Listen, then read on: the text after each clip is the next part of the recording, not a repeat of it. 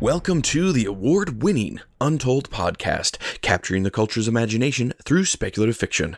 I'm your host, Nathan James Norman.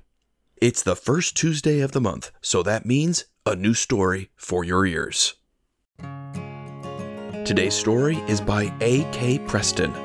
Preston moved from Illinois to South Dakota in April 2013, worked 5 years in the banking industry before deciding he would rather work with pigs than debit cards, and took a sow farm job in November 2018.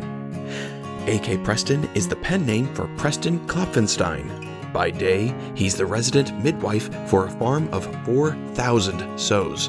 By night, also known as very early in the morning, he writes riveting, mysterious tales of good and evil.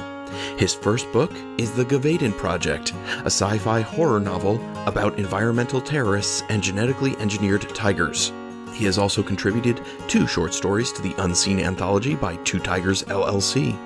You can find him on his blog at Empyrean Voyager, as well as his website at akpreston.com. Sign up for his mailing list at either site to download The Gavaden Chronicles, a free anthology of prequel stories for the novel. Preston currently resides in Rock Rapids with his wife, 3 children, and 100 books he might actually write someday. You might remember A.K. Preston from back in episode 96, The Vision of Endor. Check the show notes for the direct links to his works and The Gavaden Project. Bringing us our story today is award-winning narrator Kristen L. Norman, expert mid-pandemic teacher and author of the book An Attempt at Writing a Short Story Compilation. You can find a link to her Facebook page in the show notes. So without further ado, the Untold podcast proudly presents The Final Line by A.K. Preston.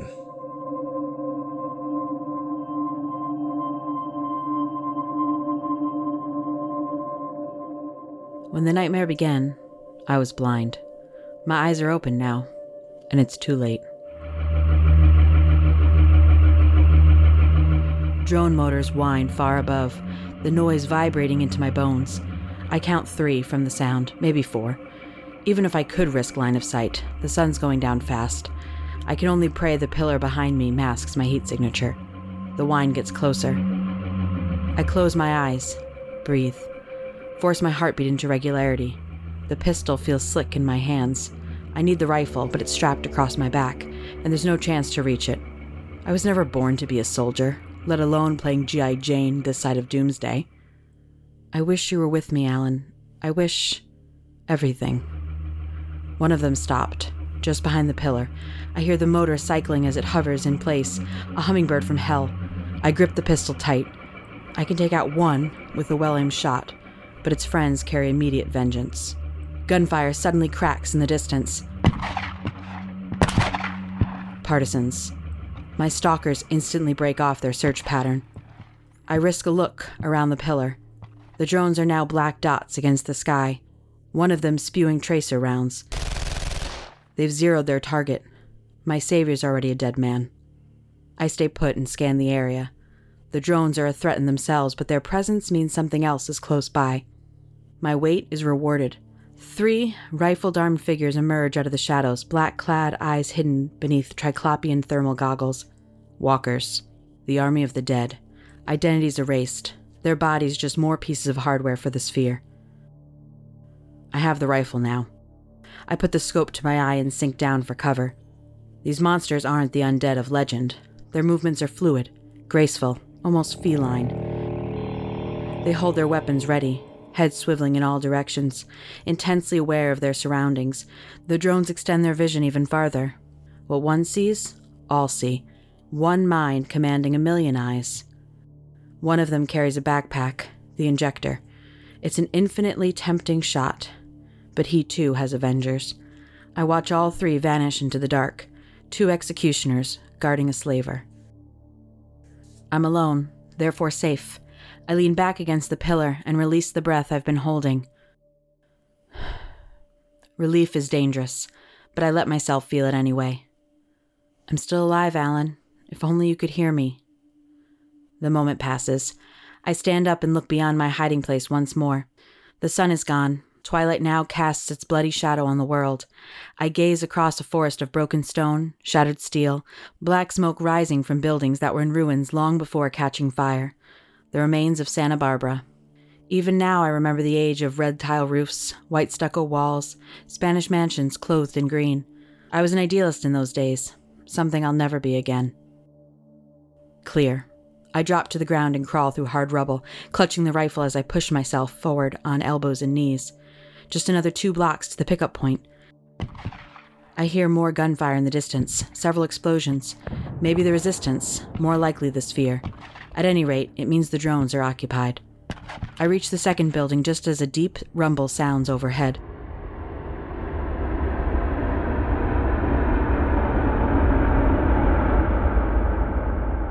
I pull myself inside, crouch into the nearest space, and look up.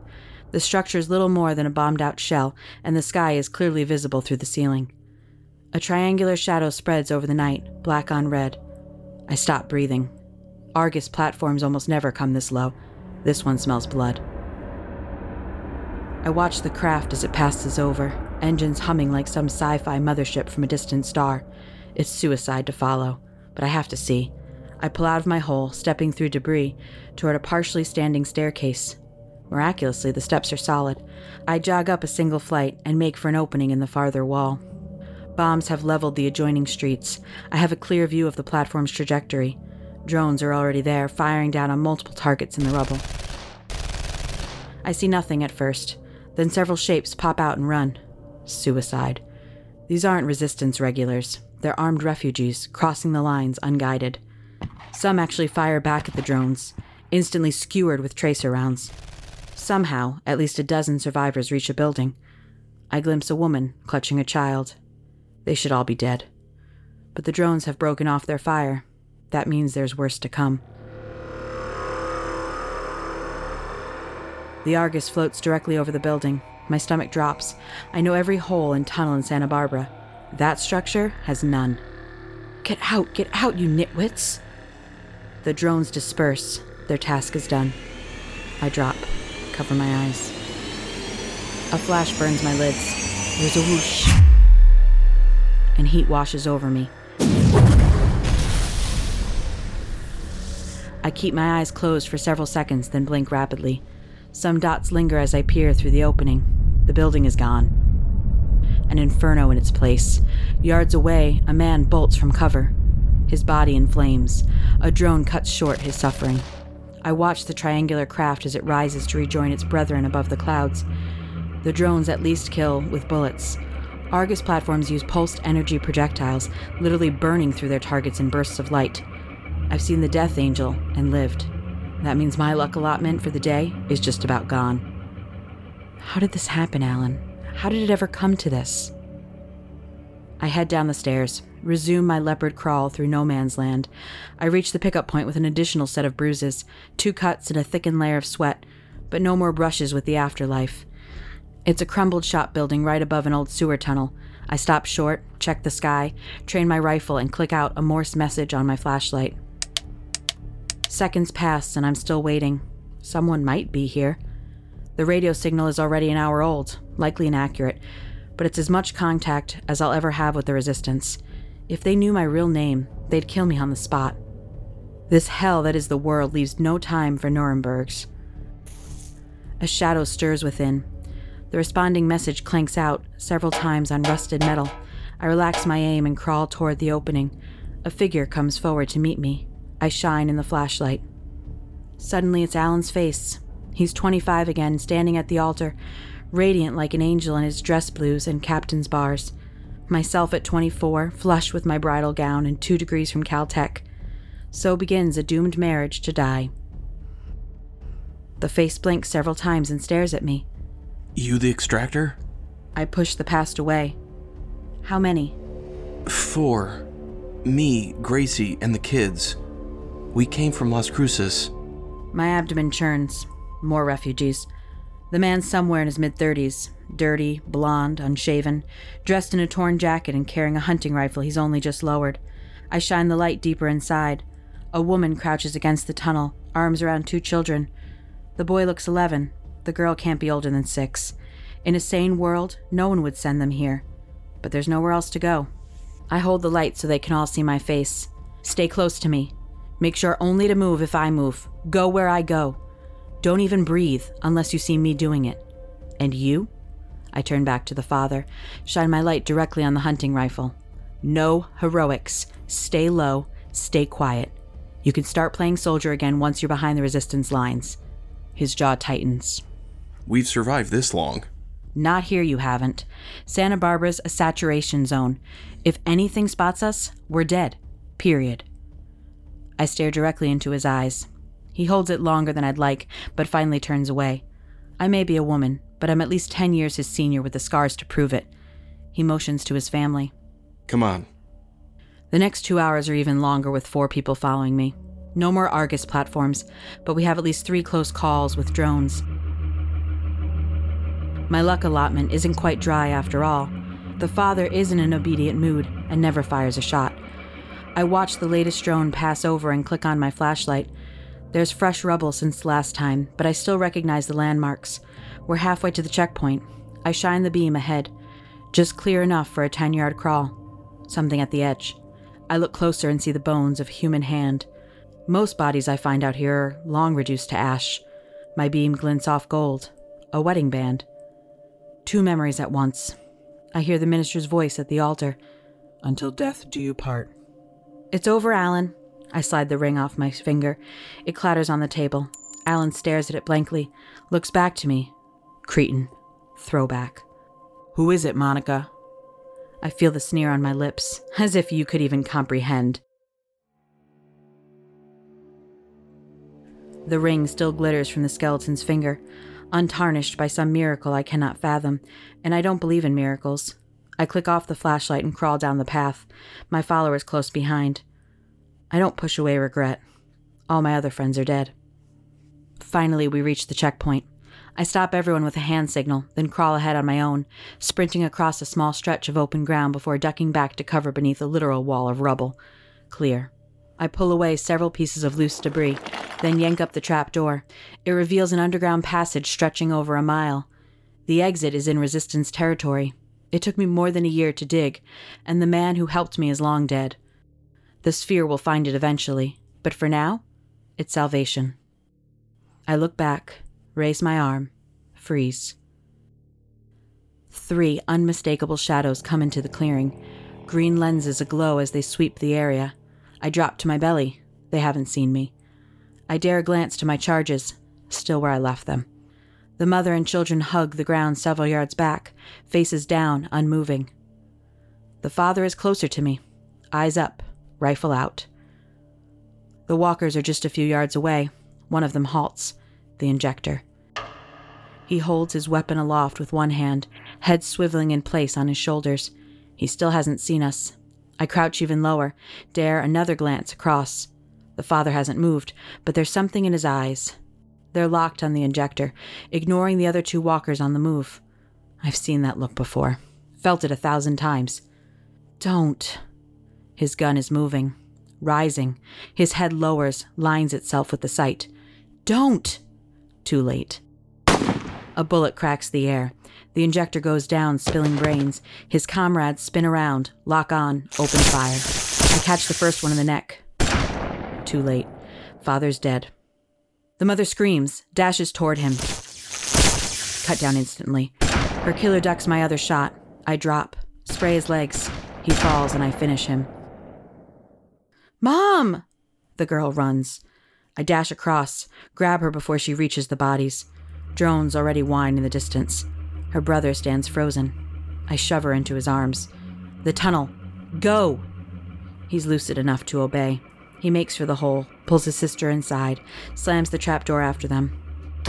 The girl's sobs fade into the underground. The whine gets closer. I dive behind the closest piece of rubble, prop up the gun barrel, scope to my eye. No hiding this time. Some adults they take alive. Children have to die. First drone's in sight. I fire. A hit. The drone spins out of the air, bursts into flame. 2 more replace it. I take out 1, then the other. 3 more. These ones dodge my shots, holding fire. Why? Then it hits me. They've seen my face. I dash out of my hiding place, kicking up dirt as I run across open ground, away from the checkpoint, the children. All of them follow. None of them fire. None of them will. Not to kill me. I know their purpose now. You want me? Come get me. I weave my path from side to side. The drones have only a fixed angle of fire.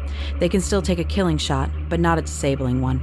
I'm racing an algorithm. I can't do it forever. Cover ahead.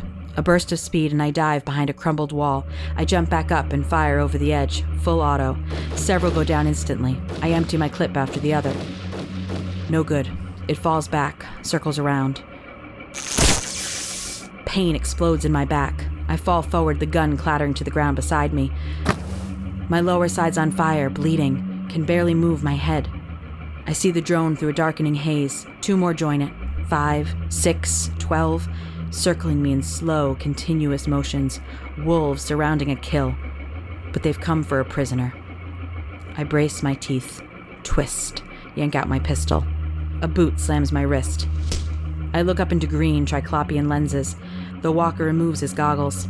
Empty and human eyes stare down at me, pupils dilating and contracting with the pulse of data through the brain. For a brief second, they freeze in place. He's fielded a query. The sphere has answered. He raises his weapon, brings it down. Blinding pain. Then nothing.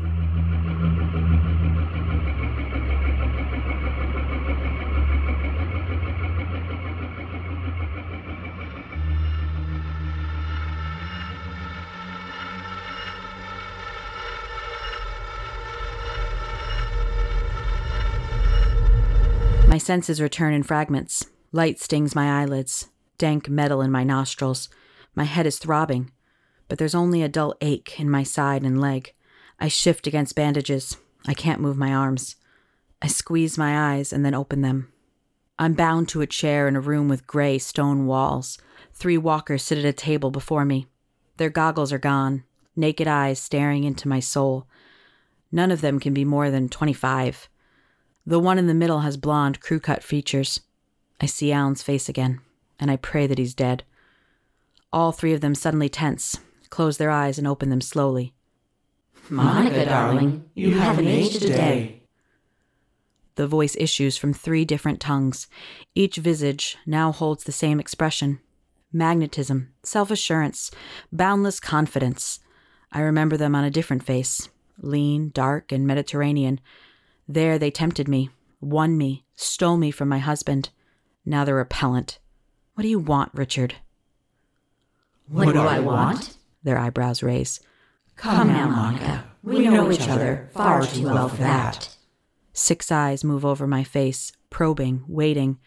I return the stare. I've read up on sociopaths. It's not enough to kill me, or even absorb me. Not until I accept his lies. I suppose I owe you some congratulations. He, they, it says finally.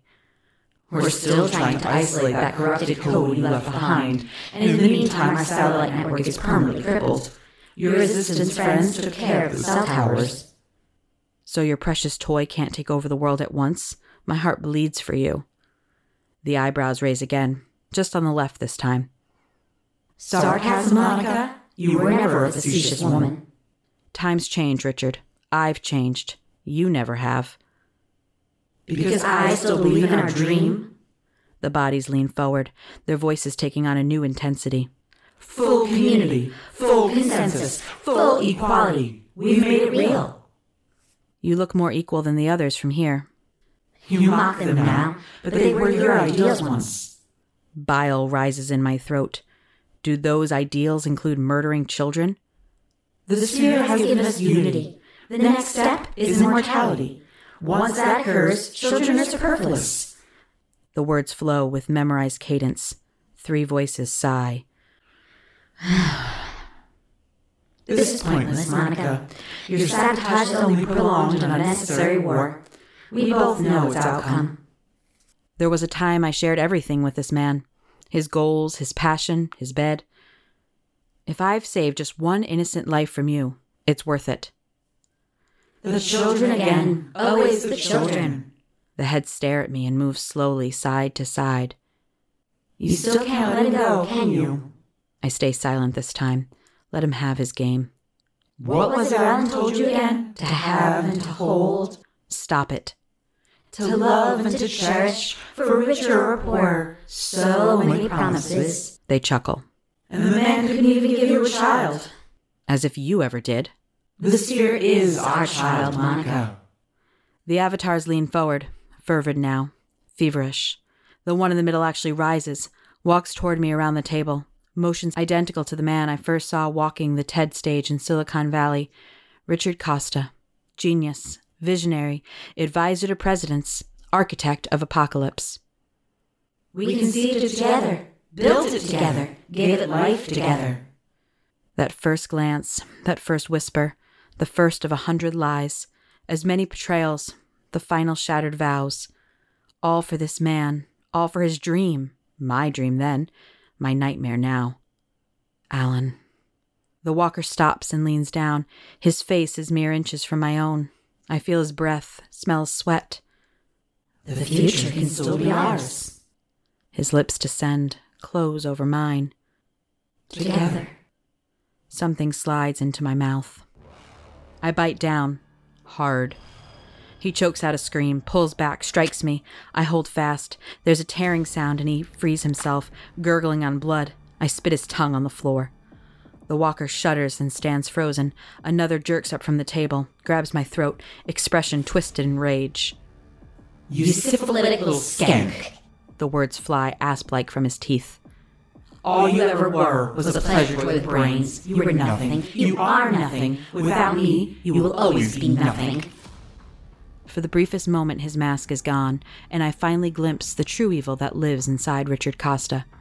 He realizes his slip. Just as quickly, the mask returns. His hand releases me. He steps back, glowering at me through eyes not his own. Prepare yourself, Monica. Our minds are about to come ever so close. The last walker rises. He's removed his pack. He places it on the table, opening the lid to reveal a cooler of dry ice. I watch him remove a tiny vial of amber fluid, loading it into a pistol-shaped delivery mechanism. It's my own design, conceived in a Caltech thesis, given birth in a laboratory at Elysium Dynamics. The injector steps around the table. I don't resist as he inserts the mechanism into each nostril and sprays. The aerosol carries its nanites up my nasal passage, past the blood-brain barrier. It's only an illusion, but I feel them crawling in my skull, spinning their silicon web through my neurons. Richard watches me through the eyes of my brother slaves, alight with the puppet master's triumph. I've waited 20 years for this. All at once, the walkers scream out loud, crumple to the floor, bodies convulsing. The web has engaged. Right on top of the inactive nanites, self-administered the day I left Elysium. My worm unleashes its poison through the grid. I see fragments, visions. 1,000 lights go dead on infinite screens. An Argus erupts in flames. 1,000,000 voices scream. Deliverance has come. Somewhere, Richard Costa's body collapses in a permanent coma, taking the regional network with it. The sphere lives on, but its master is dead. Drones drop from the sky, walkers reverting to auto-function, easy targets now for the resistance. I've bought them Santa Barbara, an award they just might win. Wherever you are, Alan, forgive me. 2 milliseconds of eternity later, my brain goes dead, and I cross the final line.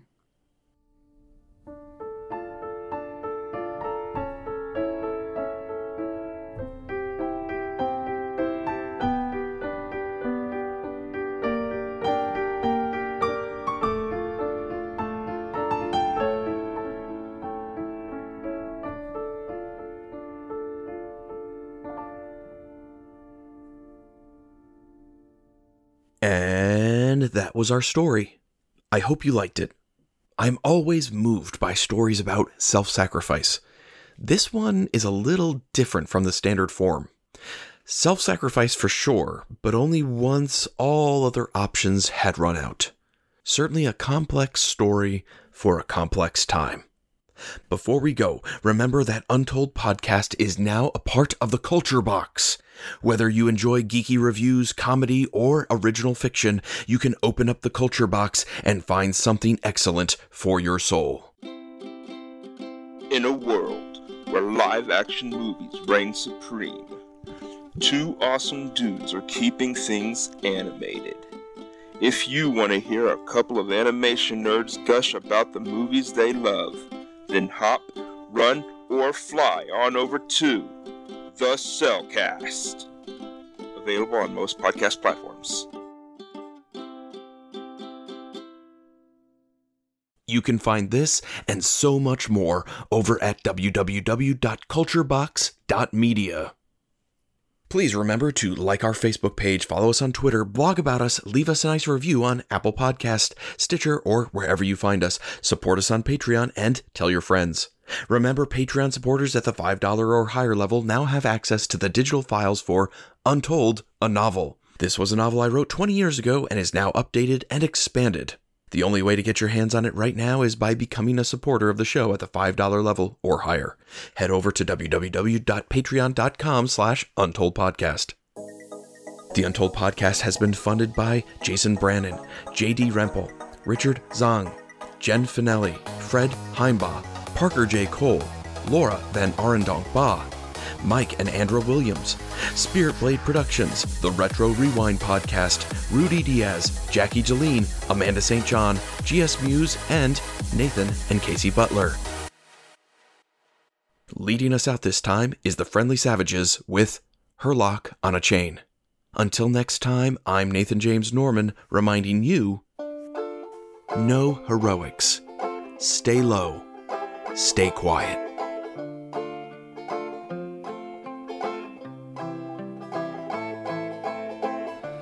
Gun in my powder, my old woolen trousers, some bread for the road.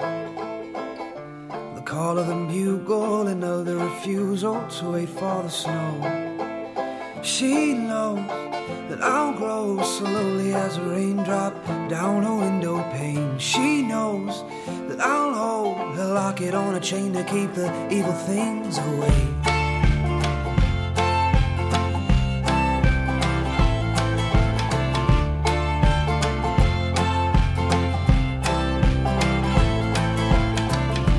Jesus, come briefly, dismiss me or keep me, just let me go home. She'll be burning a candle under the mantle when the evenings get cold. She knows that I'll grow slowly as a raindrop down a window pane. She knows that I'll hold a locket on a chain to keep the evil things away. She knows that I'll grow slowly as a raindrop down a window pane. She knows that I'll hold a locket on a chain to keep the evil things away.